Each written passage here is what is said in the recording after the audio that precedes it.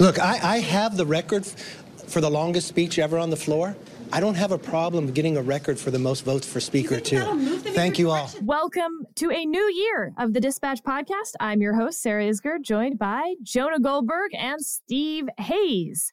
Well, there's plenty of drama happening on the Hill this week. We'll talk a little bit more big picture, how we got here and what it maybe says about the next 2 years of Congress, the next 2 years of the Republican Party heading into 2024. And we'll see if we hit a few other topics along the way.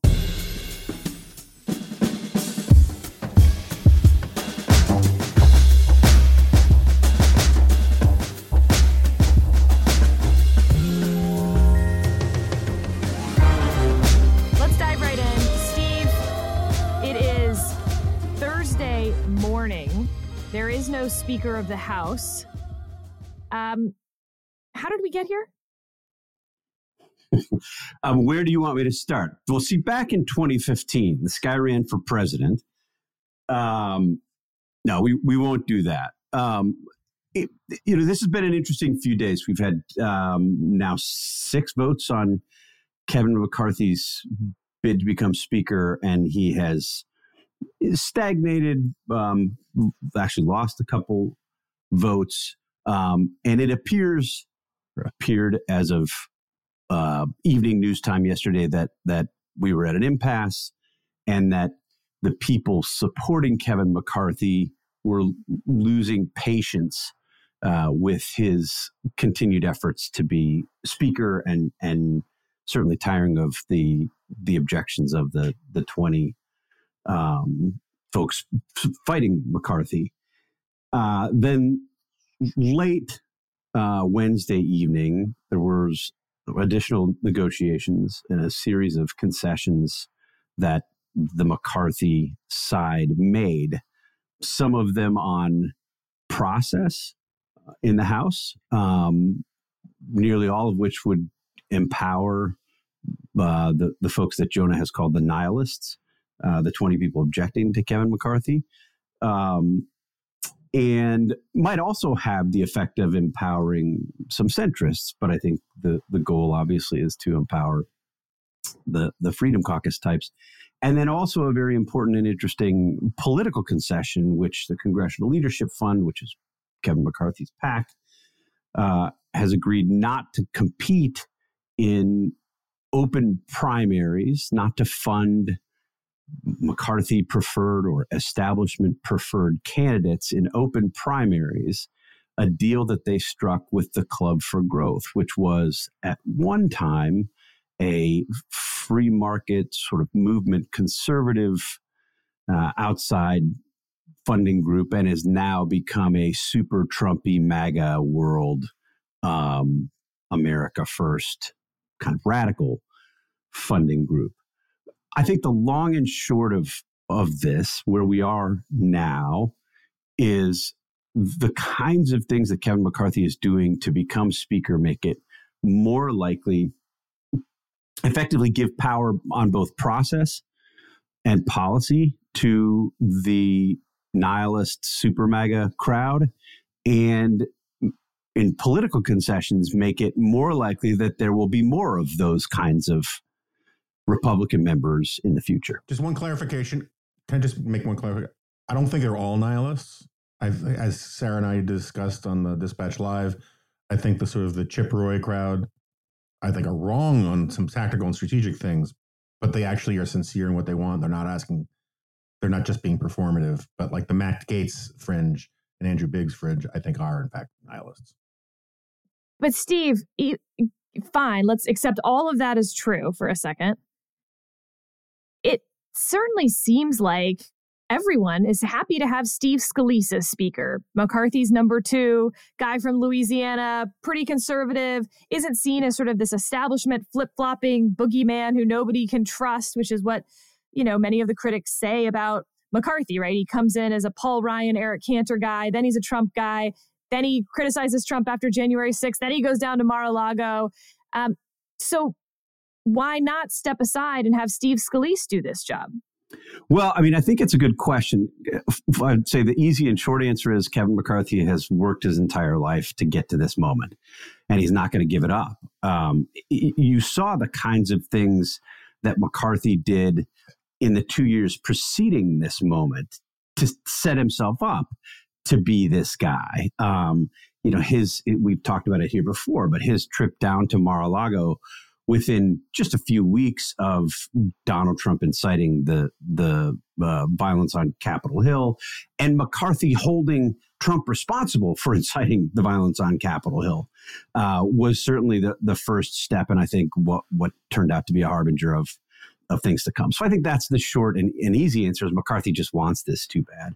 But I mean, at some point, he's given away the whole farm. He doesn't care. And he's going to be about running for like 10 days. It's not about running the House. It's about Kevin McCarthy being Speaker. I mean, it is the ultimate I need to get to the destination objective more than anything else. I mean, Kevin McCarthy talk to people, talk to virtually any House Republican, including people who support Kevin McCarthy, and they will tell you he just really doesn't believe anything. This is not somebody who has deep principles. This is not somebody who's guided by strong policy views. He's bored by policy. If you talk to him about policy, he doesn't really care. This is a guy who's I think all about power and who wants the title, wants the chair. And if no matter how weak the position will be, no matter how short the tenure will be. One of the reportedly one of the most recent concessions was in effect that any single member of the House could offer a motion to vacate, basically like boot the Speaker.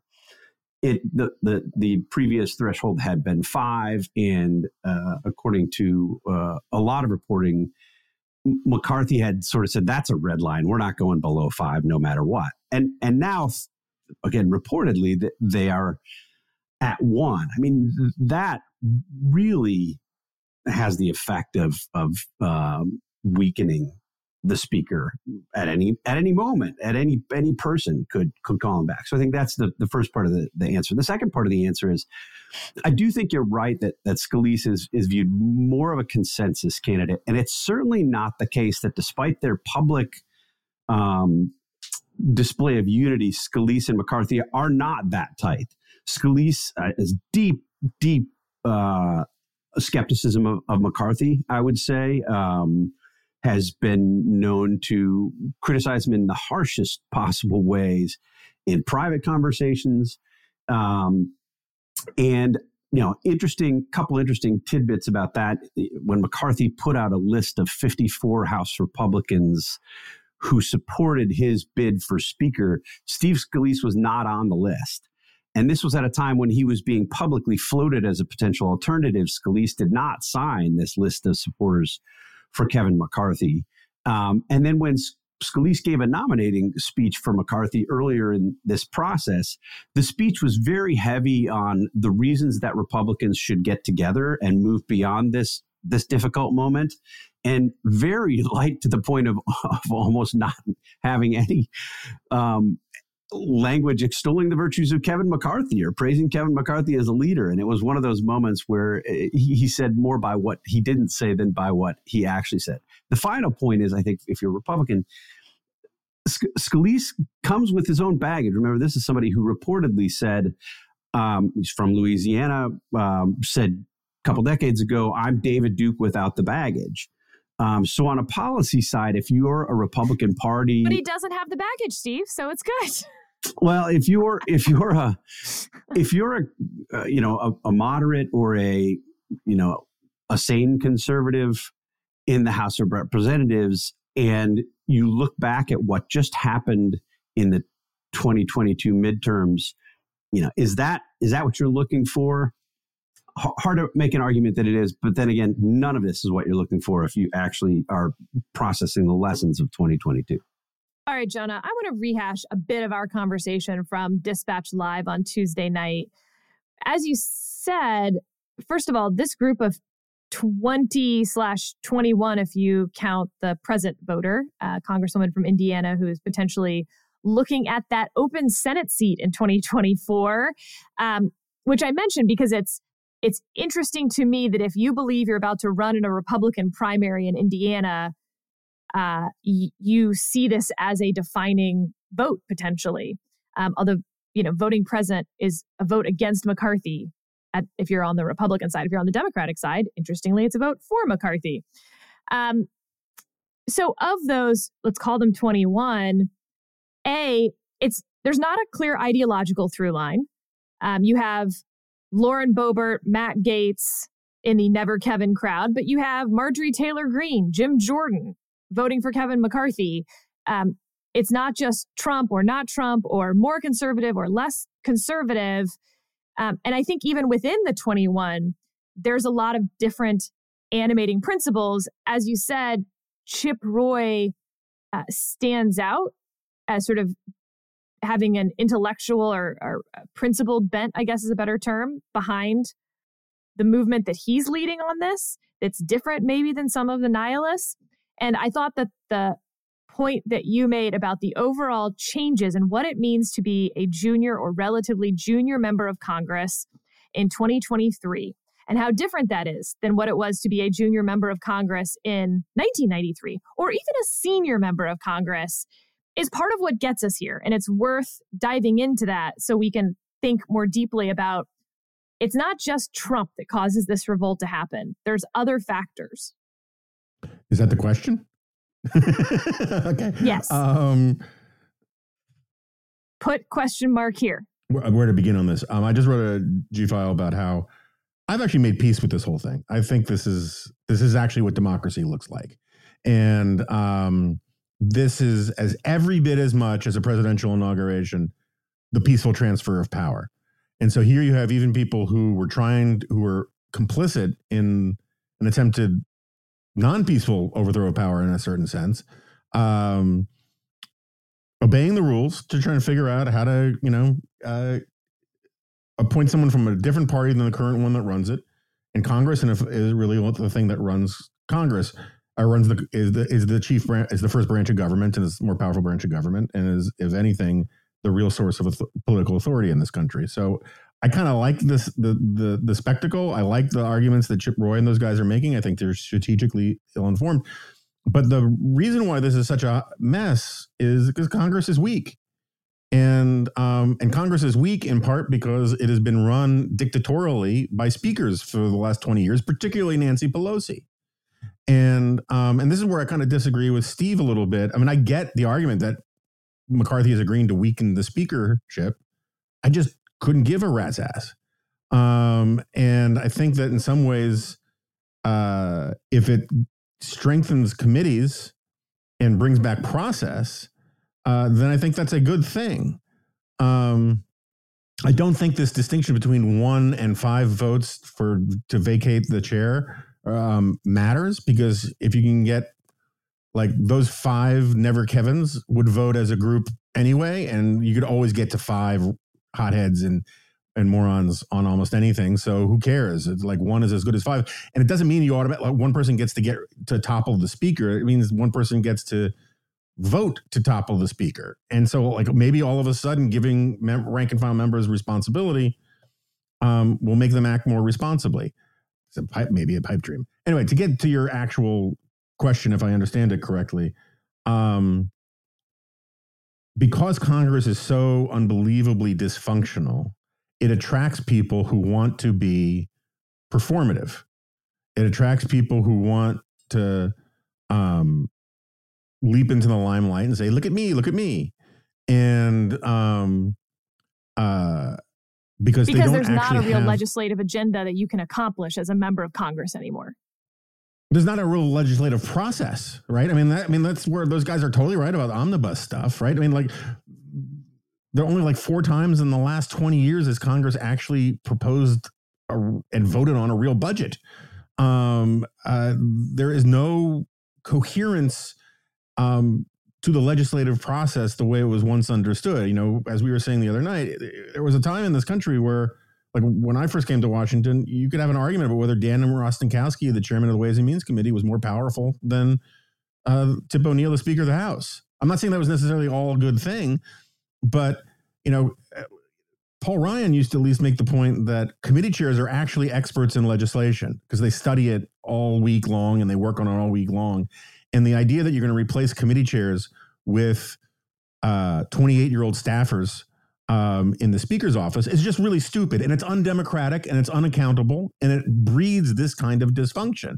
Where I think McCarthy and that crowd are making a colossal blunder is this, if I understand it correctly, this deal about the Congressional Leadership Fund and Club for Growth, where they're basically going to give a free pass or make it much easier for more morons, gibbons, poltroons, and maroons to come into Congress in the form of, more Lauren Boeberts and more Marjorie Taylor Greenes, by saying that leadership will no longer try to encourage electable good candidates.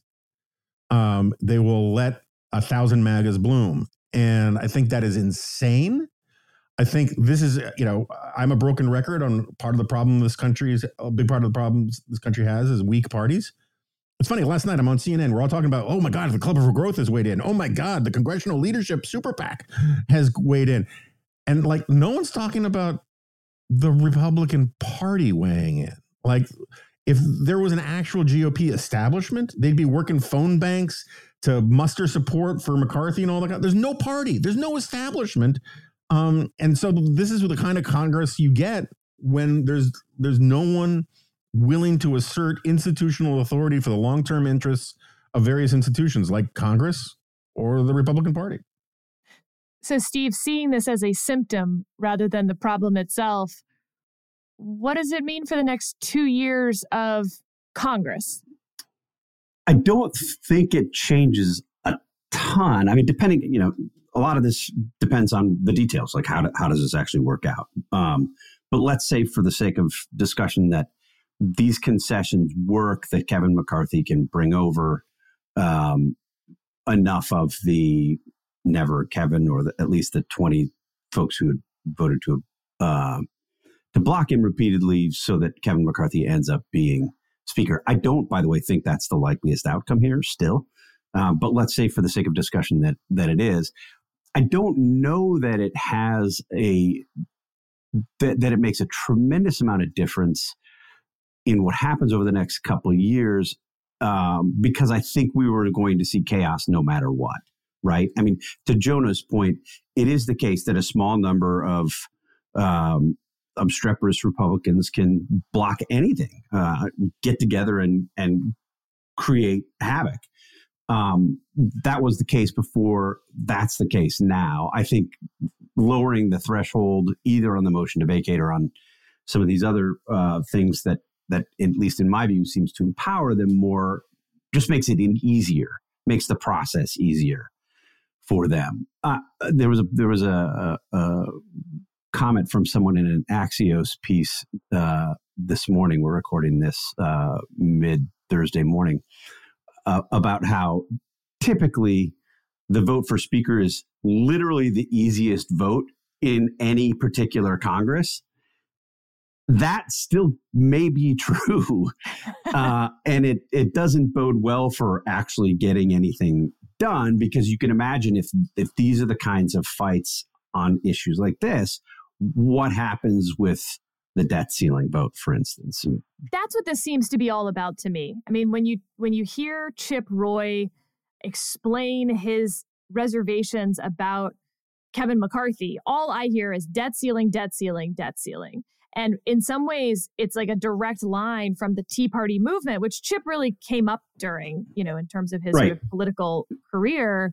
That this is actually going back to 2009. And the problem is that it keeps falling off the cliff at the debt ceiling talks instead of dealing with it at any time before that. And I think that's part of the beef with McCarthy, is that you had all this time to deal with it and to make a strong line or to have solutions. And instead, we're going to come up on the debt ceiling. And once again, everyone's going to be pressured to vote to increase it because we don't have a choice. And at least that's what you're going to tell everyone, when we did have a choice before the day the debt ceiling needed to be raised. So I think both of your points about Chip, I think you're right. I mean, I think he's acting out of more conviction and principle than most of the people who are doing the same way. You can disagree with that conviction and that principle, by the way. Right. And look, and he's been a lot more MAGA than I would say I would have expected at the beginning of this, as somebody who thinks that he really cares about limiting the size and scope of government.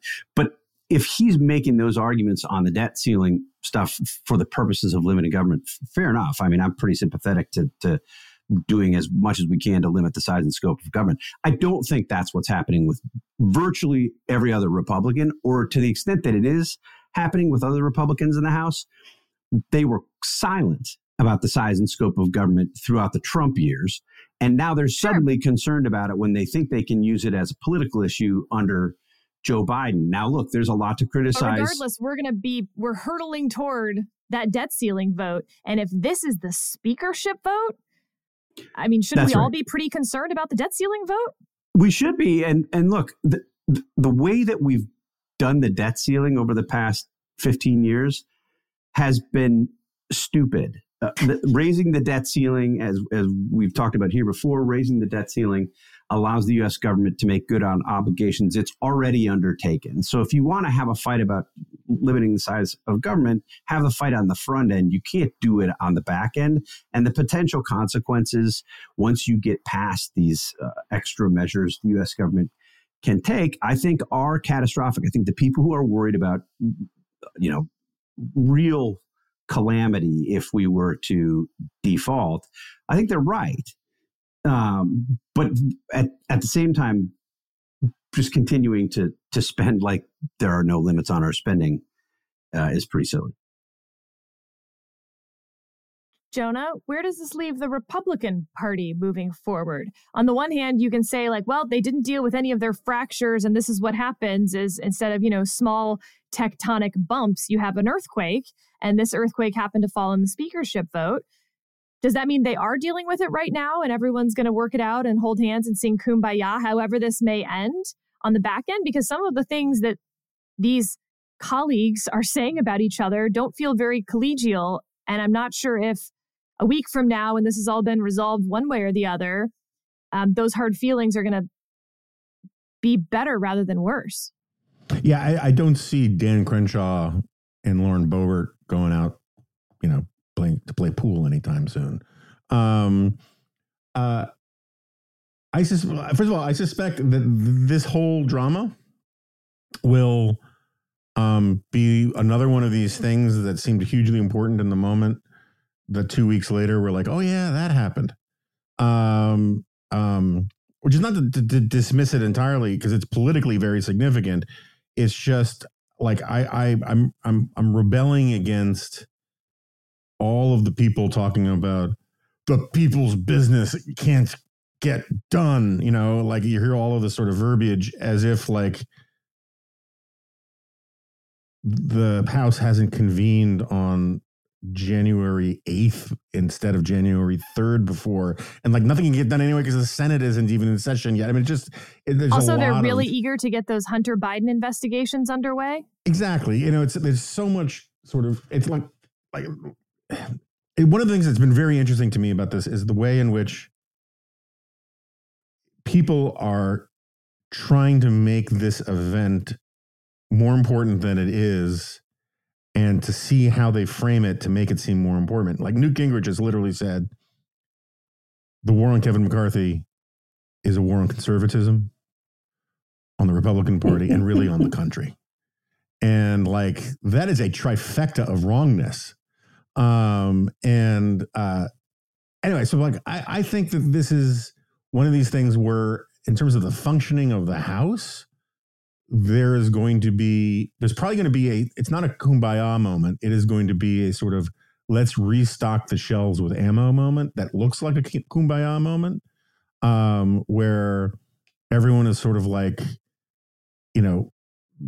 that sort of Anchorman fight scene was fun, but we need to cool things down for a little while and seem like we're all on the same page.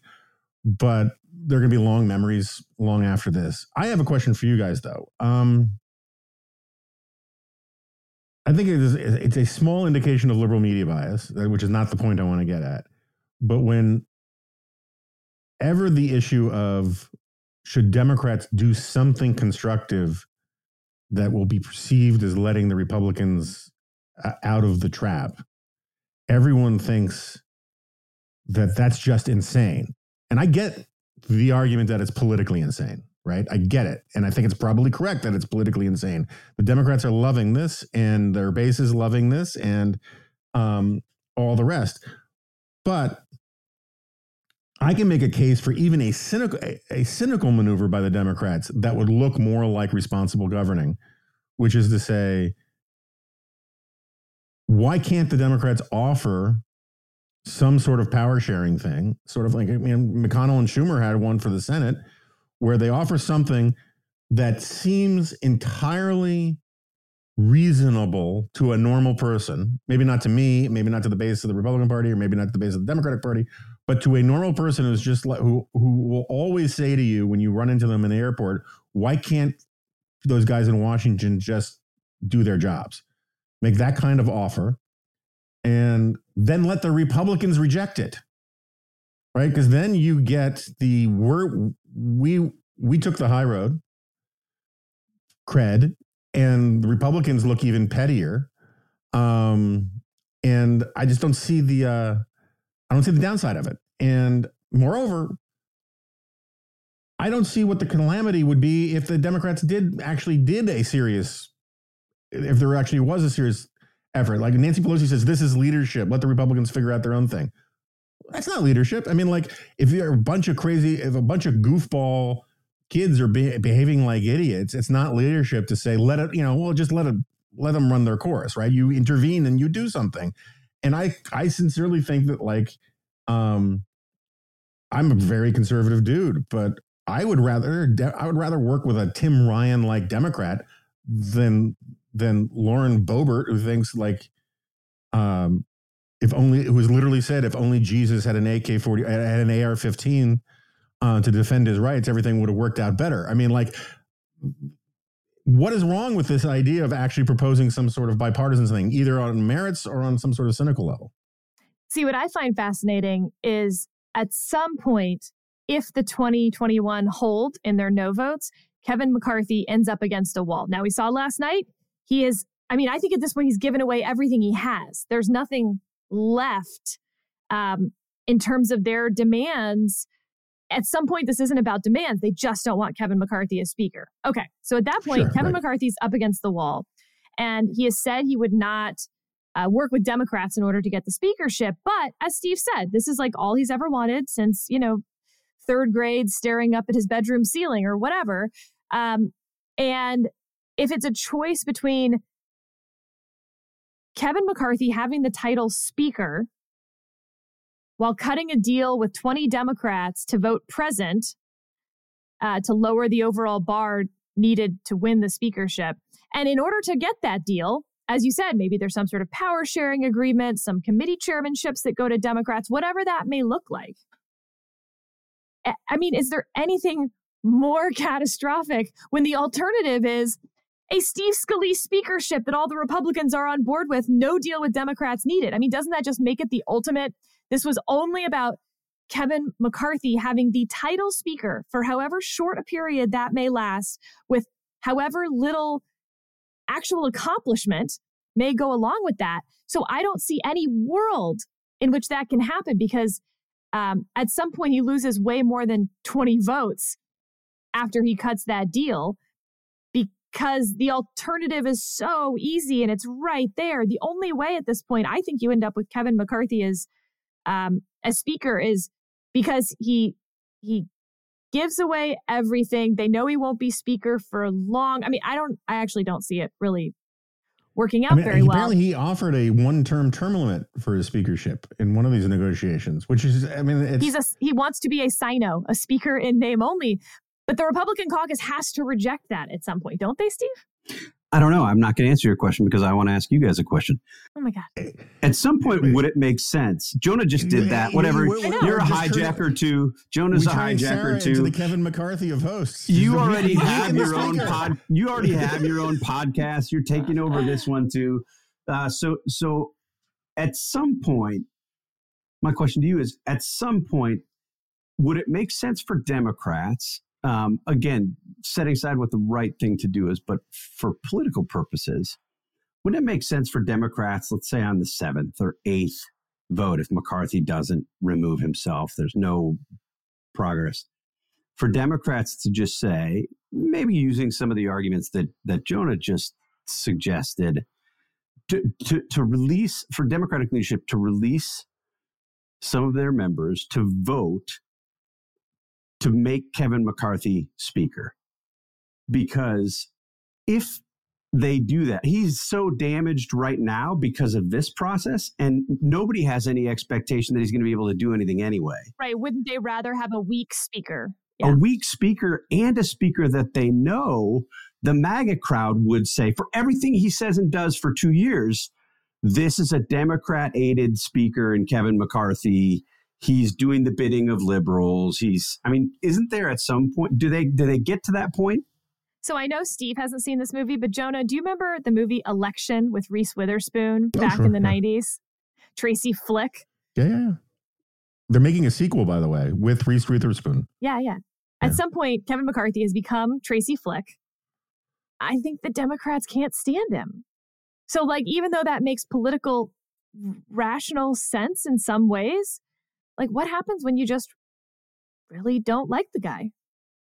Yeah, no, I mean, to just compound Steve's lostness in pop culture, there's a certain bit of Seinfeld returning the code for spite thing, because a big chunk of the people who are against McCarthy, they won't take yes for an answer, right? And it's very difficult to negotiate with people who won't take yes for an answer, and particularly who came in with no conception of what yes is or what victory looks like. And they're still not willing to take yes for an answer. And so, the reality is they want to get rid of Kevin McCarthy for spite. I have friends, I have a couple of friends who work on the Hill, and they just tell me that people just don't like Kevin McCarthy. It's they don't trust him. He tells people what they want to hear, and then he doesn't follow through on promises.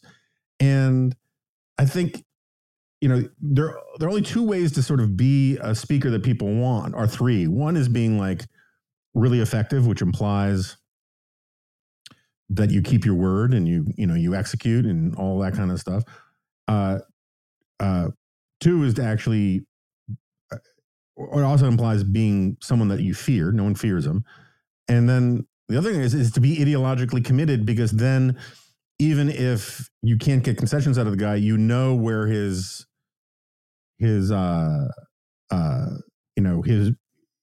go no farther points are. Kevin McCarthy has none of those things. It's very much or at least he's perceived not to. It's there's always been this debate about people who want to be president, and people want to be president to do things as president. And Kevin McCarthy sort of has this kind of he needs this on his resume because he's such a creature of Capitol Hill that it's his MacGuffin. It's just the thing that his character needs to it's his ring of power, and he's Golem. All right, I'm taking it back. The hostship. I have two questions on this, and then I want to move on to some other topics. The first question is there a world in which Democrats all start voting for Don Bacon or some sort of extreme centrist Republican? Extreme centrist, I love it. Extreme centrist. Raging moderates. Let me rephrase that is there a possibility that the next Speaker of the House is someone who we haven't talked about, who hasn't been on the nomination names yet? Yes. Yeah, I think so. I think, jumping in first, I think it's less likely to be that kind of an arrangement and more likely to be sort of an alternative to McCarthy, if Republicans get to the point where they tire of this process, and sort of feel like they need to move forward, is there somebody who Republicans can turn to who's not Kevin McCarthy, maybe who's not Steve Scalise, and say, be a caretaker speaker, help us get through this? Names like Patrick McHenry come up. I've heard Drew Ferguson. I think there are a handful of other people who are sort of well respected within the conference. Mike Gallagher. I saw somebody mention Mike Gallagher today. I think it would be a thankless job. It wouldn't surprise me at all if some of those people who are smart decide that it's a total loser and they didn't want to do it. But it seems to me entirely possible that that's where this ends up. All right. last question on this. We haven't talked about Donald Trump. Donald Trump, after the first day of failed voting, comes out sort of late in the evening with a full endorsement of Kevin McCarthy. Doesn't move a single vote. And in fact, McCarthy loses an additional vote the next day. What is that? Does it say anything about Donald Trump's changing sway within Republican Party? I mean, these are the House Republicans, 20 of whom at least weren't interested in what Donald Trump said, at least not enough to change their vote. At the same time, Donald Trump also didn't spend the last 3 months exactly, Lyndon Johnson style twisting arms to try to help Kevin McCarthy. Is it just that nobody thinks Donald Trump really means it? Jonah. I think yes to all of the above. I think you can overread how bad this is for Trump. I think it's bad. I think this has been a bad week for Trump. I don't actually believe that Trump cares whether Kevin McCarthy is speaker. Oh, of course not. Yeah, of course not. But I think this has definitely been a bad week for Trump for big, long-term historical reasons and also just sort of practical politics reasons. First of all, this whole mess is the result of him screwing up the 2022 midterms. If Kevin McCarthy and Mitch McConnell could have just simply picked the candidates they wanted to run from primary straight through to general, they would have enough extra seats to both be in power today.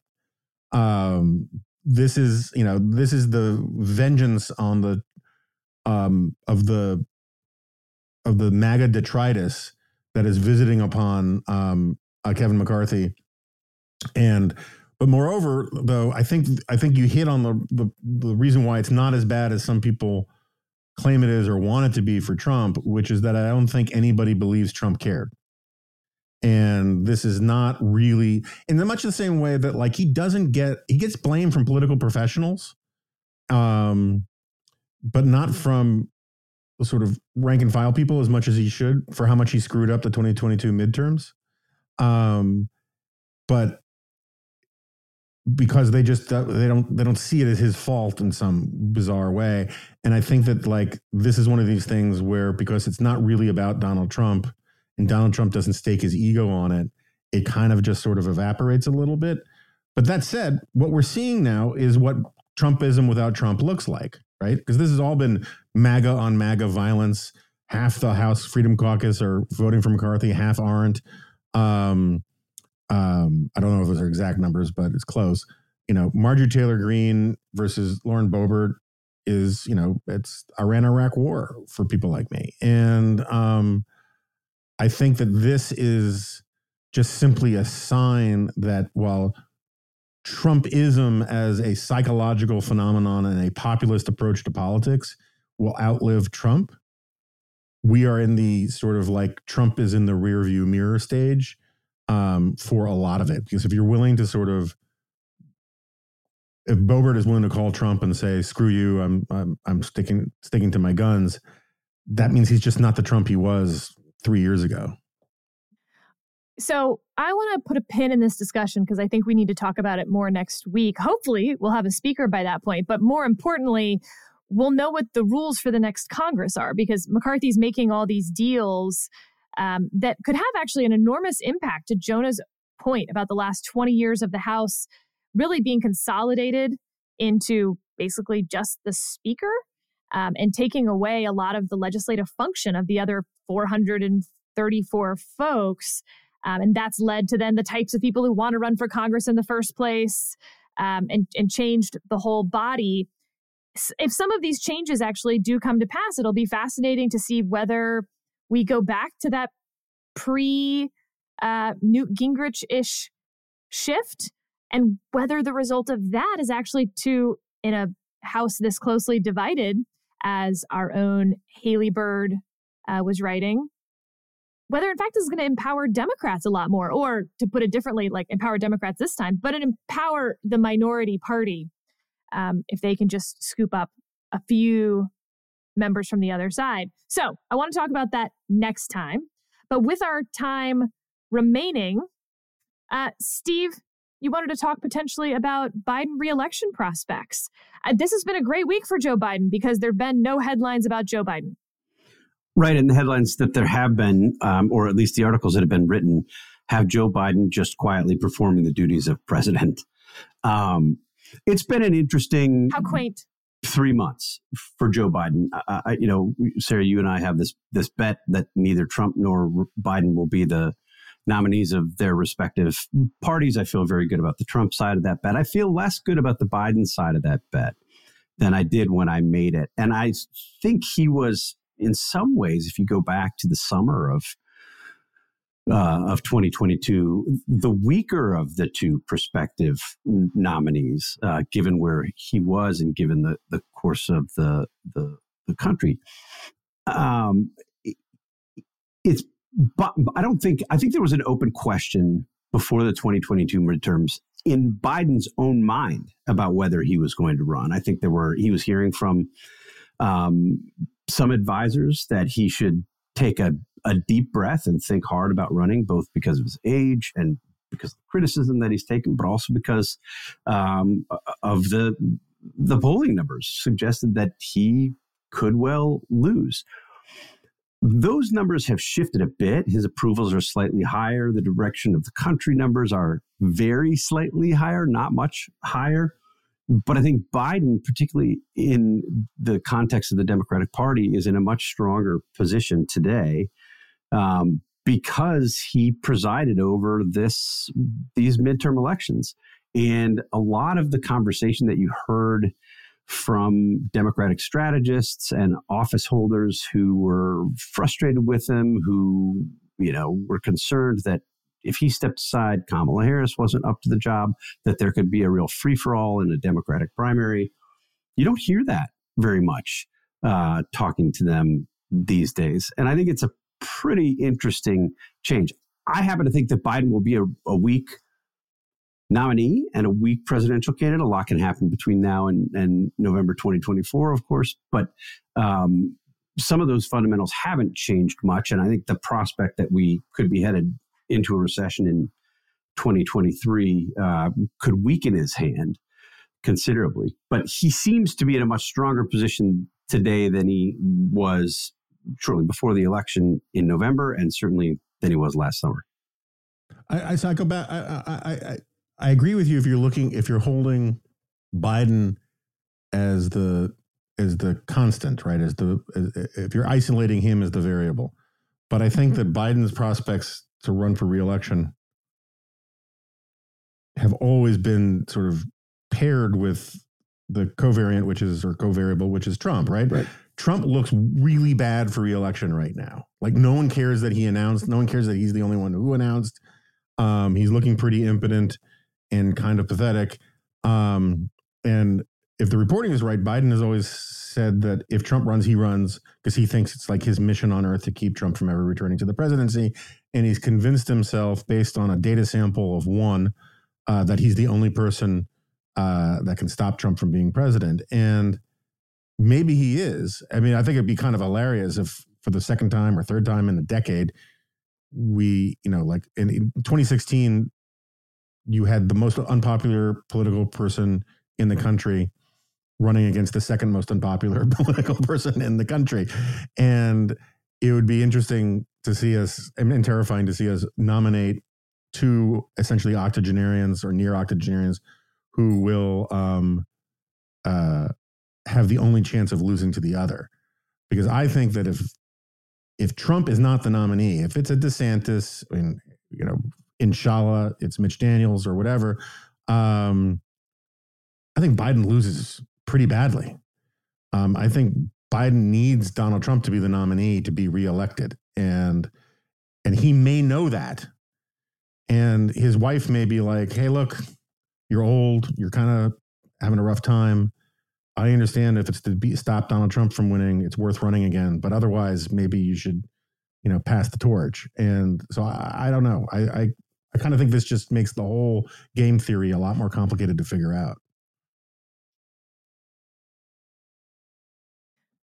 I've got another question for you, which is Debbie Stabenow, the senator from Michigan, just announced that she won't be seeking re-election, opening up a Senate seat in Michigan.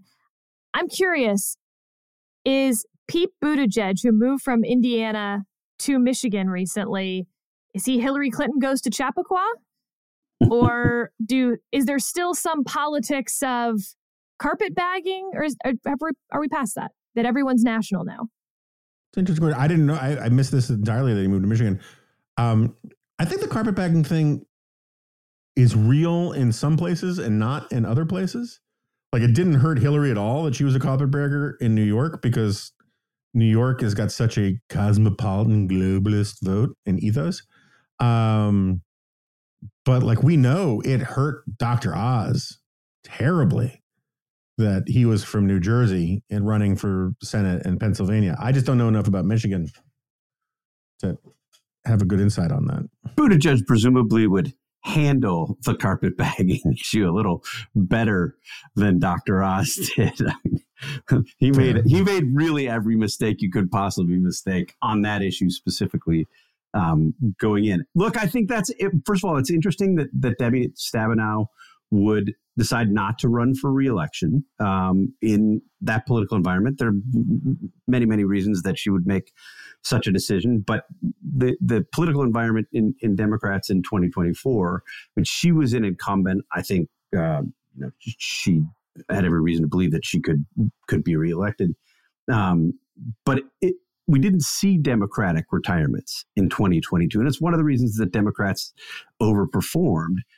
It will be interesting to see if she is the first of several. There are really difficult races for Democrats on the Senate side. Republicans have a very nice landscape, as Sarah, as you've written about in the sweep. So it'd be interesting to see if she's sort of the beginning of a trend. I should say an open seat will make it much more attractive to some prospective Republican candidates as well.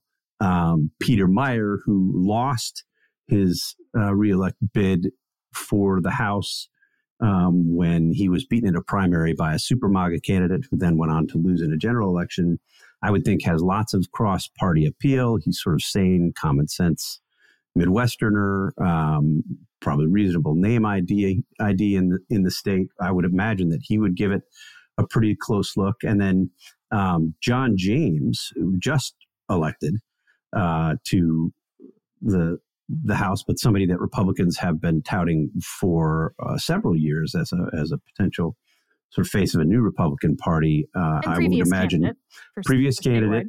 Yep, previous candidate. Again, pretty high name ID. I would imagine that he would get some encouragement to run. I can say I'll read a tweet from someone who will soon be announced as a new dispatch staffer.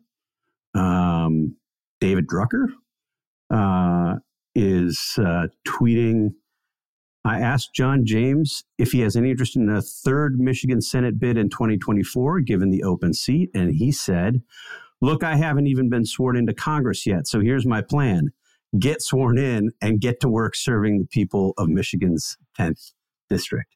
So that sounds like running for Senate to me. Sounds like running for Senate to me.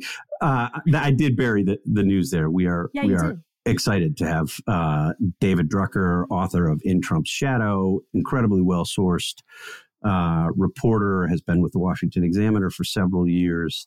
We're very excited to be adding him to our political reporting team here in the next few weeks as we continue to beef up and build out so that we can do a good job of covering exactly these kinds of things over the next couple of years and the lead up to 2024. All right. We've changed our last topic. Instead of not worth your time to not worth your time? ?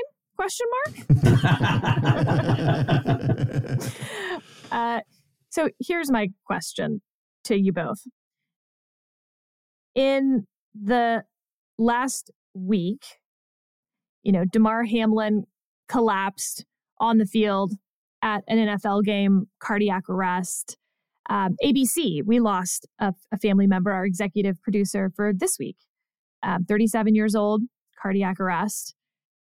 And online, in sort of the Twitter sphere, there's this, raging, deeply unpleasant thing going on where the conversation immediately turns to vaccines, and that somehow if you go through someone's old Instagram, you can prove that they went to a place that required vaccines. Therefore, they had the vaccine, and this is what caused the cardiac arrest in a, otherwise healthy 37-year-old male.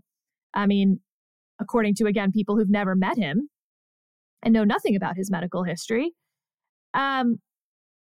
Is this just a conversation happening on Twitter? And I really need you to say yes. The rest of the country, has everyone just memory hold every time famous, not famous, athletes, young people used to have cardiac arrest in sporting events on and off the field? Really? Is this the conversation we're having every time some family experiences just an unspeakable tragedy now? I think it's mostly just a Twitter thing. Okay, that makes me happy. I think it's Alex Berenson and Charlie Kirk and a few other grotesquely irresponsible, ghoulish people going around trying to make spurious arguments where they make anecdotes into data. And it works on Twitter because Twitter doesn't require an argument. And you can't do it in an op-ed because you'd have to actually marshal facts. You can't do it on TV because you'd have to be, at least on a lot of TV shows, be questioned about what you're saying. And have some background and some health. Yeah. I think it's just one of the sicker, sadly not the sickest, but one of the sicker parts of the social media Twitter universe. And I thought you were going to talk about what this means for football and all that kind of stuff. But I'm disgusted by the desire to scare people out of taking vaccines. I wish that if it was going to still be a thing, it would be a thing of the left, like it was prior to COVID, or largely a thing of the left. But yeah, I don't think it's something that has real traction in real life. I just think it's so weird, even if you didn't know the person. And I get it that's, I did know Dax. But the first thing you see when you see that a mother and her 2 children under 2 years old don't have a father is to think, aha, finally, I have a good talking point. Right. For my... Yeah. I mean, literally, yes, I've got my... Yeah, it's gross. Yeah. And I'm going to get on Twitter and talk about it. And this isn't an area that I've studied with any sort of academic background. I'm not a doctor. I'm not a epidemiologist, nothing. I just really want this to work out for me. Anyway, but Steve, if you have thoughts about the NFL and what Damar Hamlin means more broadly, but again, I think until you actually know what happened, it's a little hard to say that this means anything for the NFL because, again, sadly, tragically, horribly, this actually does happen with relative frequency. It's obviously very rare overall, but sometimes young people have cardiac arrest. Yeah, I mean, just briefly first on the question about Twitter and vaccines. I mean, as most people who listen to this podcast regularly or read our work in text know, we generally try to avoid questioning or making assumptions about motives, and largely try to avoid name calling, except when Jonah, what did you say, multroons and maroons and poltroons and gibbons and scumbags. But I think it's totally appropriate here. I mean, these people are the lowest form of humanity, and they deserve everything we can pile on them. I do think it's worth spending a minute just maybe to on motives for a second, because I think it could be helpful. In this game where Twitter is, the main medium or one of the main media for expanding your outreach or your influence, so little of what these actors do is about actually telling the truth or communicating what they really believe. It is about getting engagement. It is about getting other people to either retweet them favorably, spread their message, or I think just as effective from their standpoint, getting people to attack them. Because then they're at the center of the conversation. Their name is out there and they can build an audience among their people and then try to monetize that audience. I think that's what we've seen. I think that's part of what we're seeing on Capitol Hill with some of the shenanigans here. I mean, Matt Gaetz has been sending out fundraising emails. I stood up to Kevin McCarthy. I mean, so much of what we see is this performative politics, but it really reaches its most grotesque form on something like this, where there's just bad and irresponsible. It's not even speculation. I don't even know what to call it. Thinking out loud. Just the really important point to make about the anti-vax heart attack thing is that it would be just as evil and irresponsible and ghoulish if they turned out to be correct, that this was somehow tied to having the vaccine, because they don't know, right? They just want it to be true, and they want you to be afraid of the vaccine. It doesn't, like, I know one of these times I'm going to mock or criticize somebody who does this, and then 6 months from now, it's going to turn out after an autopsy that, hey, it turns out it was true. And they're going to say, I've been vindicated. No, because you had to wait 6 months to have any idea what the truth was, which makes you still a jackass. Well, on that note, interesting 2023 so far, huh? Interesting is one way to put it. This isn't quite what I was expecting for the first few days. We have David French going to the New York Times, David Drucker coming to us. We have no Speaker of the House. David French, by the way, will still continue with advisory opinions, and you're still going to hear him here from time to time as well. He's actually just not on today because he is traveling per usual, but he'll be back next week on this podcast. So, and in the meantime, super fun for him. Sad for us. Sad for us, but if I can add it's definitely sad for us. We should be clear about that. We wish he were staying. We'd like to have him. But the quality of our pop culture takes has gone up one standard deviation. I mean, for sure. And I don't even know anything about pop culture, but I'm certain that that's true. But I have to say, I mean, this is something I was thinking about yesterday, and I hate to give Jonah credit for this, but when we first, I mean, and when I say first, I mean, when we really, really first had conversations about trying to launch this thing and build a company, I think one of the things that Jonah said that stuck with me then was, I'm really interested in building an institution and building a place that, has some staying power and that can amplify good arguments well beyond what's happening inside the confines of the institution itself. And I would say what we're seeing with David is certainly a vindication, at least to some degree, of that vision. Now, that's not to say that the New York Times wouldn't have been interested in David if he hadn't spent the last 3+ years helping us build this and doing all of his terrific work for us. But I think it's a pretty, I'm mixed metaphors, pretty significant silver lining that the kinds of arguments that David has been making, for us, with us for 3 years, National Review before that, are now going to get an audience of 11 million people on the pages of the New York Times. They're going to hear from a thoughtful, sane, smart conservative. So, and also there's something listeners don't know, which is that after every podcast, as soon as the recording stops, David looks at me and goes, "Good pod," no matter what. Like, it could be the worst pod. I have the flu and 102 fever and was incoherent. He will always be like, "That was a really good pod." And it's like this deeply annoying thing that he does. And so now, like, done. No more of that. He never does it at the end of this podcast. That's true. I will note. Yeah, not once. It's just AO literally has never done that other than for the obscure legal podcast. All right. I'm going to leave everyone with one thing. A great reporter, Ariel Edwards-Levy over at CNN. I have to give her credit for this. But she said, "Can't believe we've gotten this far into the speakership negotiations without calling Chip Roy a, quote, bargaining chip." Wow. It's pretty good. Pretty good. Happy New Year, everyone. I still don't understand why they didn't, for the first round, all wear "Go Bigs" or "Go Home" T-shirts. But that was a good one too. Although Strong. I think my favorite meme, Jonah, was the one you put into our Slack channel where it had the, where you verify that you're not a robot and you have to pick every picture of a speaker, and it's a bunch of, audio speakers and 2 pictures of Kevin McCarthy that aren't checked.